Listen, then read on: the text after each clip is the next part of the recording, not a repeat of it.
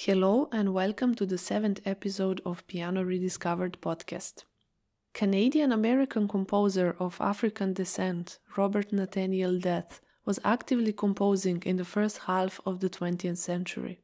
He was born in Niagara Falls in Canada, but the family moved to USA when Deth was still a boy. He will spend his whole life there and be remembered as one of the most important musicians in American history.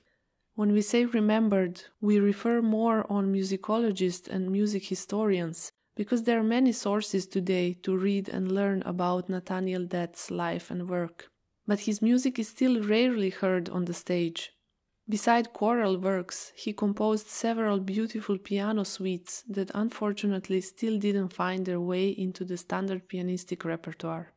If we would try to sum up his career as a composer, one of the main things he's known for is the fusion of African-American folk and spiritual tunes with European art music tradition. For Nathaniel Deth, it was very important. It became something like his mission as a composer to show and share the musical traditions of his ancestors with a wider audience.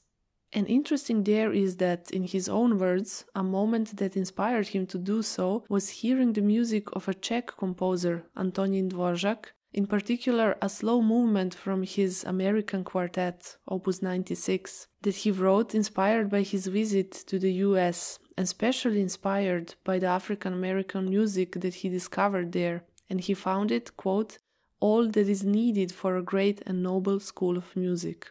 We can guess that this admiration coming from a European composer, from somebody outside, somebody not connected to the culture, probably was just an extra little encouragement for Deth to start artistically exploring the musical heritage of African American people and to make it something like a trademark of his work as a composer. Nathaniel Deth was the first African-American student to get a diploma in piano and composition at the Oberlin College, one of the few unsegregated colleges at the time. But his pursuit for knowledge didn't stop there. When we take a look at Nathaniel Deth's biography, we will notice that during his successful career as a teacher on several colleges, choir conductor, director of choral society, pianist, and of course composer, he also never stopped studying. While doing all of that, he continued enrolling studies in different universities, including prestigious Harvard University. He also took summer studies with Nadia Boulanger, who was a teacher of many famous 20th century composers and whom we shortly mentioned in the previous episode. And even after being awarded 2 honorary doctorates from 2 universities, he still went on. He enrolled master studies and earned a master degree in composition. Deth was a true romanticist. His music is a beautiful mix of folk tunes and their characteristic rhythms with European romantic tradition. And maybe better than me, Miss Vivian McBriar described it in the introduction to the collected piano works of Nathaniel Deth. Quote, music to him was an expression of the human soul with all of its subjectivism. It was an expression of hope, love, despair, an instrument for his dreams and poetic longings, a vehicle for his racial messages and love for the humanity. Deth was a romantic in both ideological and technical character. All of his piano compositions are programmatic, expressing a racial trait, nature, or a philosophical idea. End of quote. His poetic side found an expression also in another medium besides music. Deth wrote and published a book of poetry called The Album of a Heart. His poems, just like as his music, are romantic in their style and exploring the topics of nature, love, music, often with a dose of humor, which is one of the recognizable traits in Deth's music as well, but also in his personality. And in that manner, I would like to finish with an anecdote. During one of the tours with a choir he directed, one of the stops was Rochester, Deth's home city. And he told the choir that they have to sing well because it is his hometown. So the people from the choir took it very seriously and they were kind of stiff at the beginning and not sounding so well in the first piece they sang because of all the responsibility and the pressure they felt. So before the next piece, Deth took off his shoe and there was a hole in his sock where his big toe was. And in his humorous manner, he wiggled that toe and made people from the choir smile, loosen up, and sing the rest of the concert joyful and relaxed. This anecdote, but also many others, are very well portraying who Nathaniel Dett was as a person. A bright, mindful, sincere human being with ideas and vision of a better world, expressed through his arts, but also through his personal belief and actions. A vision that we as a society today still have to work to achieve.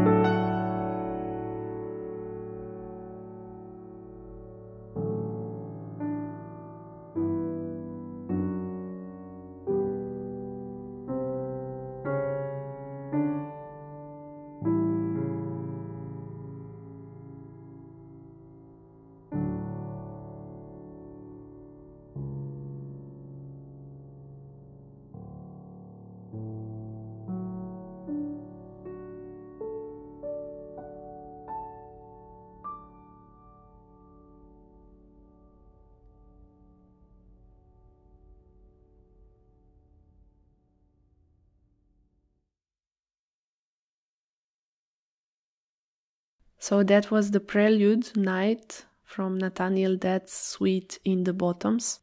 I would also like to add that you can hear me and see me this time playing this piece among some other pieces from unknown composers in the online concert as a part of the new Next Us Festival. It's the first edition of this festival and it's organized by the members of Be Your Own Manager Academy for classical musicians, and it will be held online during 4 weekends in April and May. The programs are very exciting, very interesting and innovative, and you can hear many musicians from all around the globe. There will also be some lectures and talks, and if this sounds like something that could be for you, you can already check it out. I will link the festival website in the description of this episode, and maybe I will see you there. For now, I'm saying goodbye until the next week and the new piece and the new composer.